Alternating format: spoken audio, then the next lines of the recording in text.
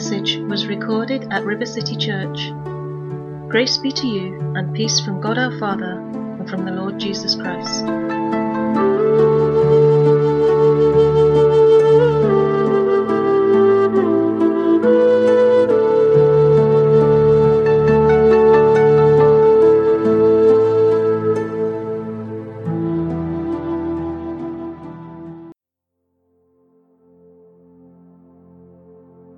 Well, good evening, church, and it's wonderful to be with you on this Easter weekend as we celebrate the resurrection of Christ.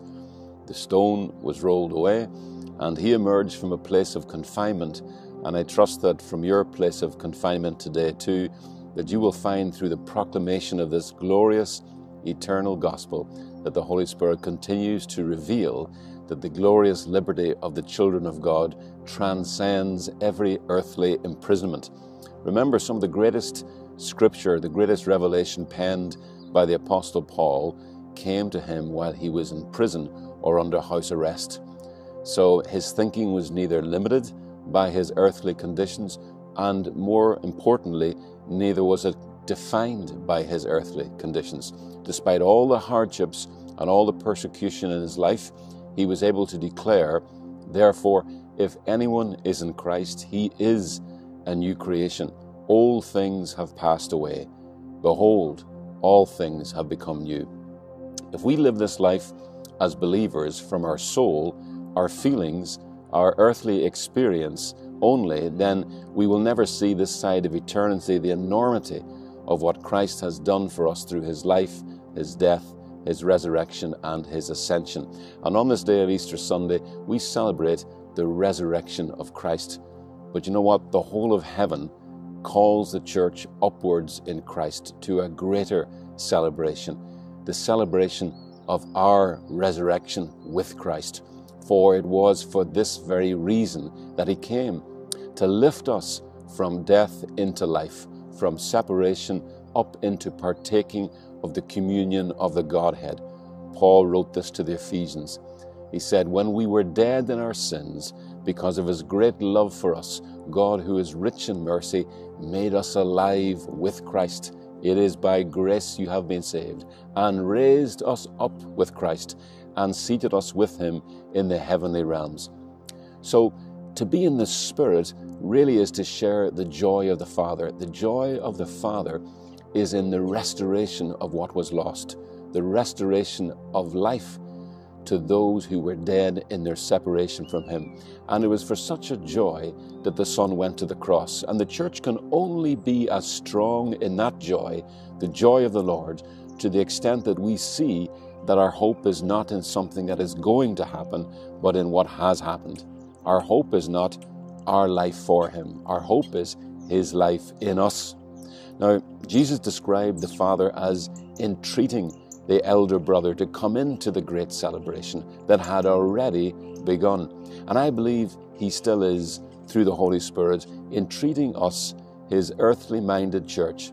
Please, I can hear him say, rejoice with me, for he who was dead is alive, and he who was lost is found. And so today I'm going to speak to you about the resurrection of Christ in terms that will sound utter foolishness to the natural mind, because what I have to say and speak of, these heaven realities, can only be revealed by God's Spirit. So I'm speaking to you of these great truths because I myself, I want to grow in the revelation of these truths. And I've found that faith comes by hearing, even when it's me that's doing the speaking.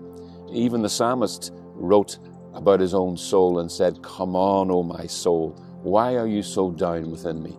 You know, by the proclamation of things that can only be understood by the Spirit, there comes the power of the Spirit to see. For indeed we are told that the very reason the Spirit is given is that we might know things God has prepared for us that are above and beyond what any human mind has ever conceived of. Praise God. So fasten your seatbelts, because I don't want to speak of the resurrection of Christ without the resurrection of God's Spirit doing a work in me and in you through these words of the gospel, these words that are very life to us. Now, Christ's resurrection from the dead It's God's proclamation before all of creation that separation from God, sin and death have been overcome in Christ. And all who are in Christ can now live from union with the Father. For as John 4:17 declares of Christ, as he is, so are we now in this life. To believe in the resurrection, to believe in our resurrection, we must first be believing in Christ's. Christ's resurrection from the dead is something that can only be believed by the ministry of the Holy Spirit, and that power to believe comes to us through the gospel. When Paul spoke of Christ resurrected from the dead in Athens, he was laughed at. Without the revelation of the Holy Spirit, the idea that a man can be raised from the dead is still laughable to this world. But the Apostle Paul told the Romans that he was not ashamed of such a foolish message because he knew the power that was in this message. In the gospel message itself, this truth about Christ's resurrection is the power to see resurrection, to see men raised up from death, from separation from God, into life, into union with God through Christ. So we need faith to believe in something we've never seen or experienced ourselves, and that faith comes by the proclamation of the gospel. Romans 10:17 tells us that faith comes by hearing, and hearing by the word of Christ. So faith is the persuasion of the heart. The Holy Spirit wants the hearts of believers to be so persuaded of the resurrection of Christ from the dead that the reality of Christ's resurrection is seen in every generation, not by that generation looking at history books, but by them looking at the church. In each generation, a church living in the power of a resurrected life, a life lived from a place of union with God, not separation, a life lived from beyond death. When the church lives from that reality, suddenly there manifests a great difference between the church and the world. The church has no fear of death.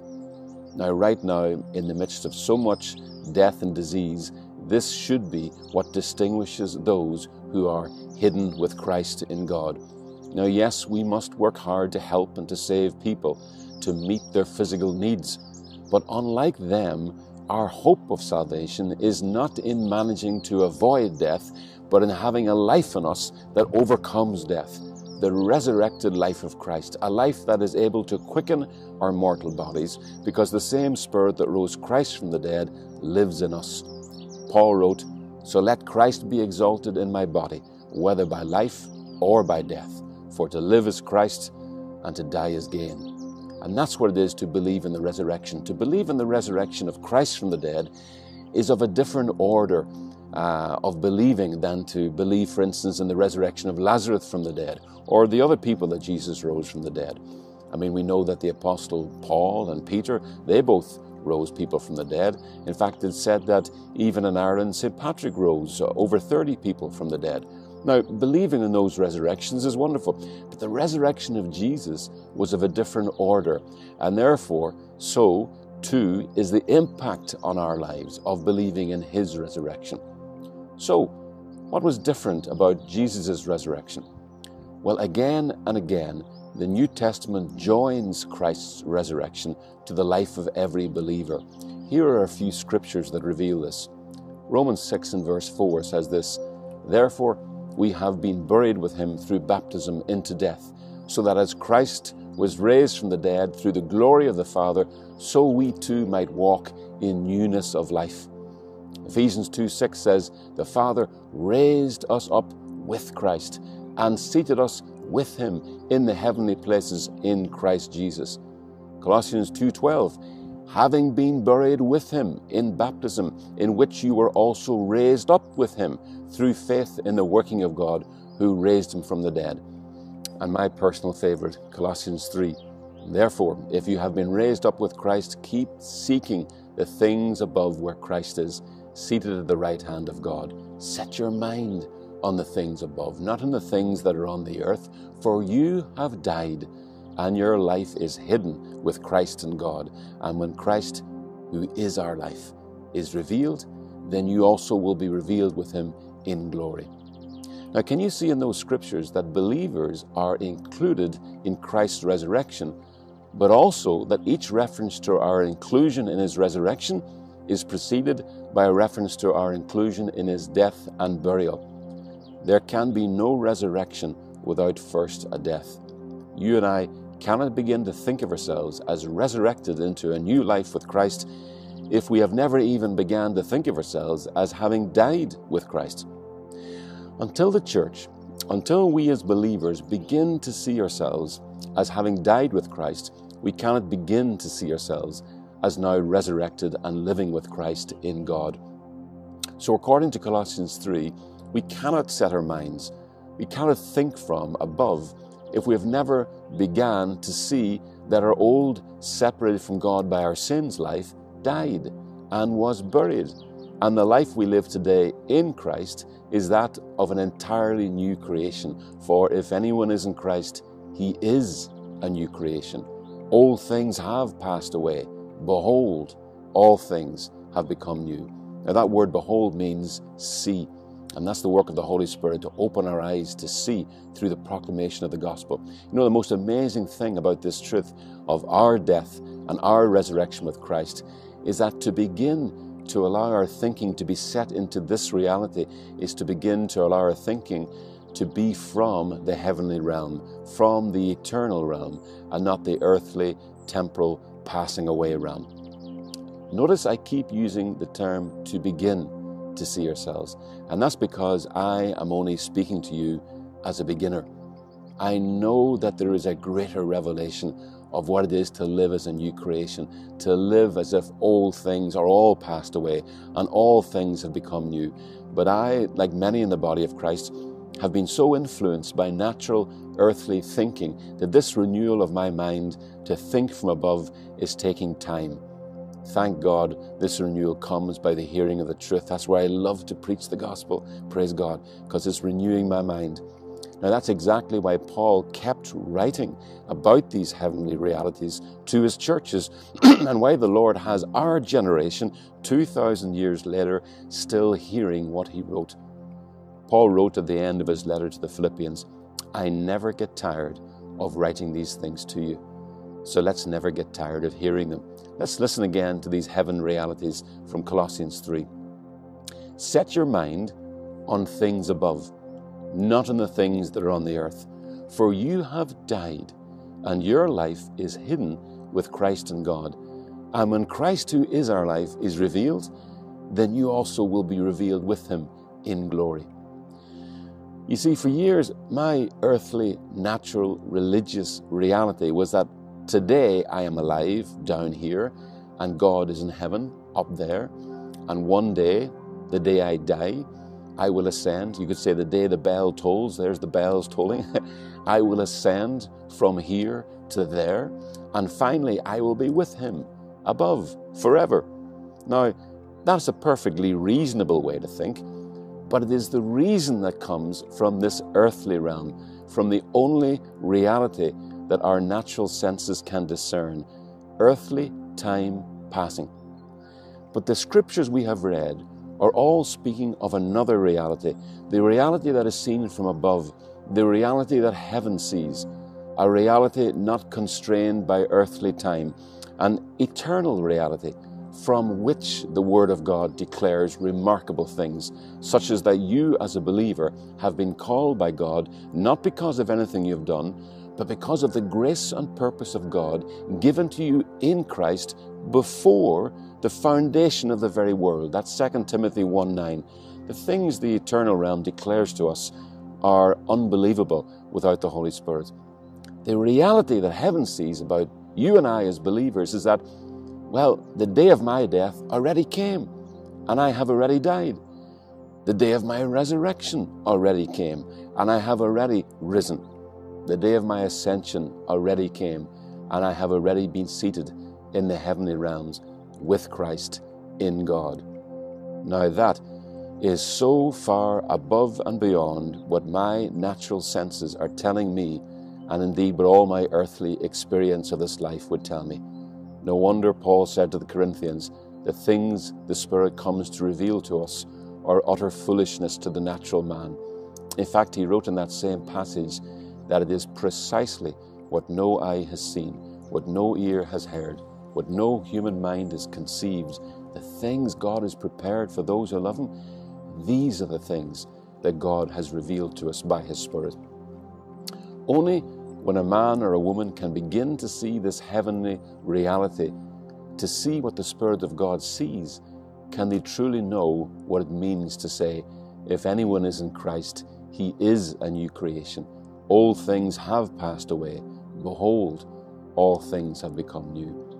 It is to see yourself as already living from the heavenly realm, to see yourself as already accepted, already made righteous. You have already been made a partaker of God's righteous nature in Christ, for indeed you are already in God. Now 3 times we've read that in Colossians 3:3, declaring us to be hidden with Christ in God. Wow, they must be 2 of the most powerful words in the whole Bible. Yet I find that my soul, my religious mind, my mind remaining subject to everything my natural senses are telling me, refuses to accept that I am now in God. My natural mind says, look at yourself, Phelim. Do you look like somebody who is in God? I remember hearing the joke once about a lady who was, an old lady who was playing the organ in a church service, and after one of the services, the minister said to her, "Thank you very much for your ministry today." And the lady very grandly replied, "Whoa, it wasn't me, it was the Lord." And before the minister could bite his lip, he said, "No, I don't think the Lord would have made half as many mistakes as you made." You see, that's our problem. The Word of God and the Holy Spirit, they're saying, old things have passed away. All things are new. You are now today an entirely new creation, hidden with Christ in God. Live from there. But our natural senses, everything we see and hear in this earthly realm and our experience tells us that apparently old things haven't passed away. In fact, that by and large our lives, even as believers, appear to be the same old, nothing new to see here. The question of how we see is one of perspective. You see, there's always been 2 ways of seeing in this world. Seeing by the Spirit and seeing by the flesh, by the natural understanding alone. Is it not true that while Jesus walked the earth, He walked as God in flesh? Yet only a handful of people saw that reality, saw Him as heaven saw Him.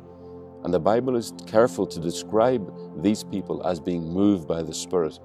People like Simeon, an old man who the Bible says was in the temple and was moved by the Spirit to go in that day to the temple courts and pick out an 8-day-old baby from all the others, Jesus being held in the arms of His mother Mary, and pick Him up and declare over Him, "Behold, the salvation of God, the light of the Gentiles, the glory of Israel." On that same day, another old saint, an old woman called Anna, the Bible describes her as a prophetess. She has spent years praying and fasting, a widow in the temple. And that day too, she walked right up to Jesus and she began prophesying who He was, who heaven declared Him and saw Him to be. Now, both those saints, they were elderly and they were weak in the natural, but boy, they were strong in the Spirit. And you know, even in this season that we are entering now, where more of the natural resources of the church are going to be stripped away, when the church appears weaker than she was before, this is the hour to rise up, to begin more and more to be people who learn to see by the Spirit, not the natural understanding. A people who have been weak in natural resources, but are now strong in the Spirit of God.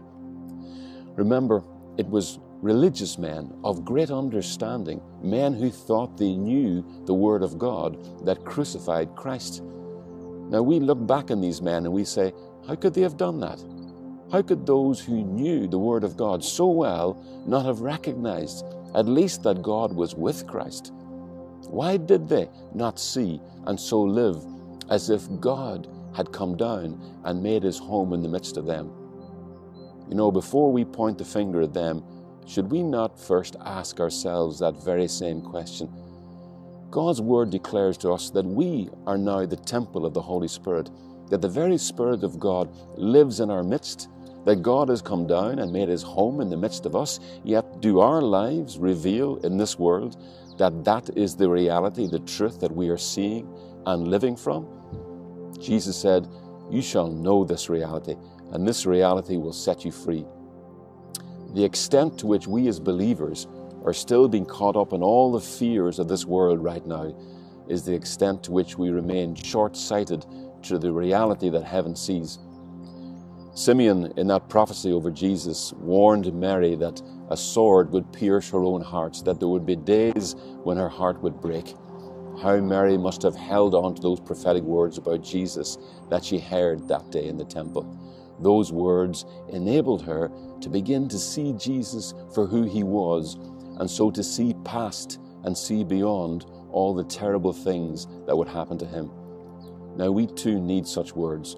We need words spoken from the realm of the Spirit to open our eyes to the reality of who we are in Christ, so that we too would be able to speak from the realm the Apostle Paul spoke from when he declared, I have been crucified with Christ. It is no longer I who live, but Christ who lives in me. And the life I now live, I live by the faith of the Son of God, who loved me and gave himself for me. The life we live now, this hidden with Christ in God life, this life lived from the heavenly realm, can only be lived by receiving the faith of God. And the wonderful thing is that faith comes to us through the words spoken from the Spirit of God, words spoken from the heavenly realm. Now, for years we have all heard people say to us who we are, but what changes our lives is hearing God tell us who we are in Christ. Only receiving his testimony about us lifts us into the heavenly reality, his heavenly perspective on our lives. And that testimony of Jesus, the Bible calls the spirit of prophecy. We are called upwards in Christ by that Spirit, by the very testimony of Jesus. And the testimony of Jesus about you, believer, is that you were buried with him, you were raised with him, you now sit with him in the heavenly realms, far above all principalities and dominions, and certainly far above the fear of disease and death. Why is it so important that the church begin to rise up to speak from this heavenly realm, to speak from the realm that sees the finished work of Christ as sufficient for all of our needs? Because the Lord wants us to have his vision for a reason. Only those who have his vision can speak with his voice. That's worth saying again. Only those who have his vision can speak with his voice. You see, not only has he purposed to give his body his Spirit, that they may see as he sees, but so that they may speak as he speaks. Jesus, as a man full of the Holy Spirit, was able to say, when you see me, you have seen the Father. When you hear me, you're hearing what the Father has given me to say. Why is it so important that the body of Christ, the church, set their minds on being hidden with Christ and God? Because to this world, to each generation, the evidence God has given of the reality of the resurrection of Christ is that his body, you and I, his church, are able to speak from the heavenly realm, from a dimension beyond the grave, the eternal realm. And when we speak from there, we will speak not of the things that are passing away, but of the things that will never pass away. And such words have the power to open the eyes of the blind to see that eternal life is real. From that realm, we can, like the disciple Ananias, we can go to the Sauls of this world and we can see past their past, and we can speak to them of the eternal call of God on their lives, that something like scales can fall from their eyes. But we cannot speak from the heavenly realm when our vision is so tied to this natural earthly realm that we cannot yet see that our lives are now hidden with Christ and God. We cannot speak from our resurrection life if we do not see that we have died to our old earthly life. The Holy Spirit wants to lift our vision higher out of the soulish, earthly, passing away realm and into the Spirit, the eternal realm, to see not the things that are seen, but the things that are unseen. For the things that are seen are passing away, but the things that are unseen are eternal. But as long as we resist the renewing of our minds, from old covenant, sin-conscious thinking to new covenant, son-conscious thinking, then our vision will remain more focused on this earthly realm and our performance in it, and we will live more conscious of the things of this world than eternal things, what Christ has done for us. How do you feel about the challenges and the tragedies that are affecting your life today? You know, the more our minds are renewed to God's eternal perspective, the more we will see why the Scriptures can describe the troubles of the world right now as light and momentary afflictions compared to the eternal glory that we have been given in our spirits through the indwelling presence of God. He who is in us is greater than he who is in the world. But as long as my mind is not renewed to my new position in Christ, then I will live more as he who is in the world than he who is in us. I will live more as he who is in sin than he who is in the Son. I will live more as a passing away thing than an eternal thing. So on this Resurrection Sunday, saints, let us allow the eternal gospel to set our minds on eternal things. As long as you're living more in your soul than in your spirit, you will continue to draw your identity more from what this world has done to you and what you have done in this world than what Christ has done in you.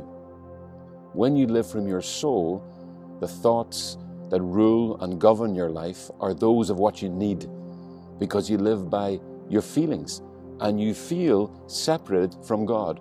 And that mindset of separation Romans calls a mindset of death. But believer, when you live from your spirit, which is joined to God's Spirit, the thoughts that rule, that govern your mind, are those of what you already have in Christ. All things, especially His presence. Listen to Romans 8:32. For if He did not spare His own Son, but delivered Him up for us all, how shall He not, with Him, freely give us all things? So the question I have for you in this Resurrection Sunday is, are you with Him? Then you lack no good thing. Even when you, like Paul and Silas, are chained in your earthly confinement. That's called the mindset of oneness, which is the Greek word eirene, which we translate as peace. And that's why I can declare to you on this Resurrection Sunday 2020 that Paul wrote to the Romans 2,000 years ago. It is still true today for you and I, that the mind governed by the flesh is death, but the mind governed by the Spirit is life and peace. Let's pray. Father in heaven, we pray that the power of your resurrection life, your very Spirit in us and with us, will quicken our mortal bodies, even our minds, our understanding, to open our eyes to see as you see, that we may speak as you speak. And as the church speaks like that from the heavenly realm, then the hearts and minds of this generation will experience a great rolling away. A great stone will be rolled away. The condemnation of an earthbound mindset will give way. Something like scales, like a veil, will be removed from the eyes of your people, that they may proclaim to this generation the reality of resurrection life. That anyone who is in Christ indeed is a new creation. Old things have passed away. Behold, church, all things have become new. God bless you.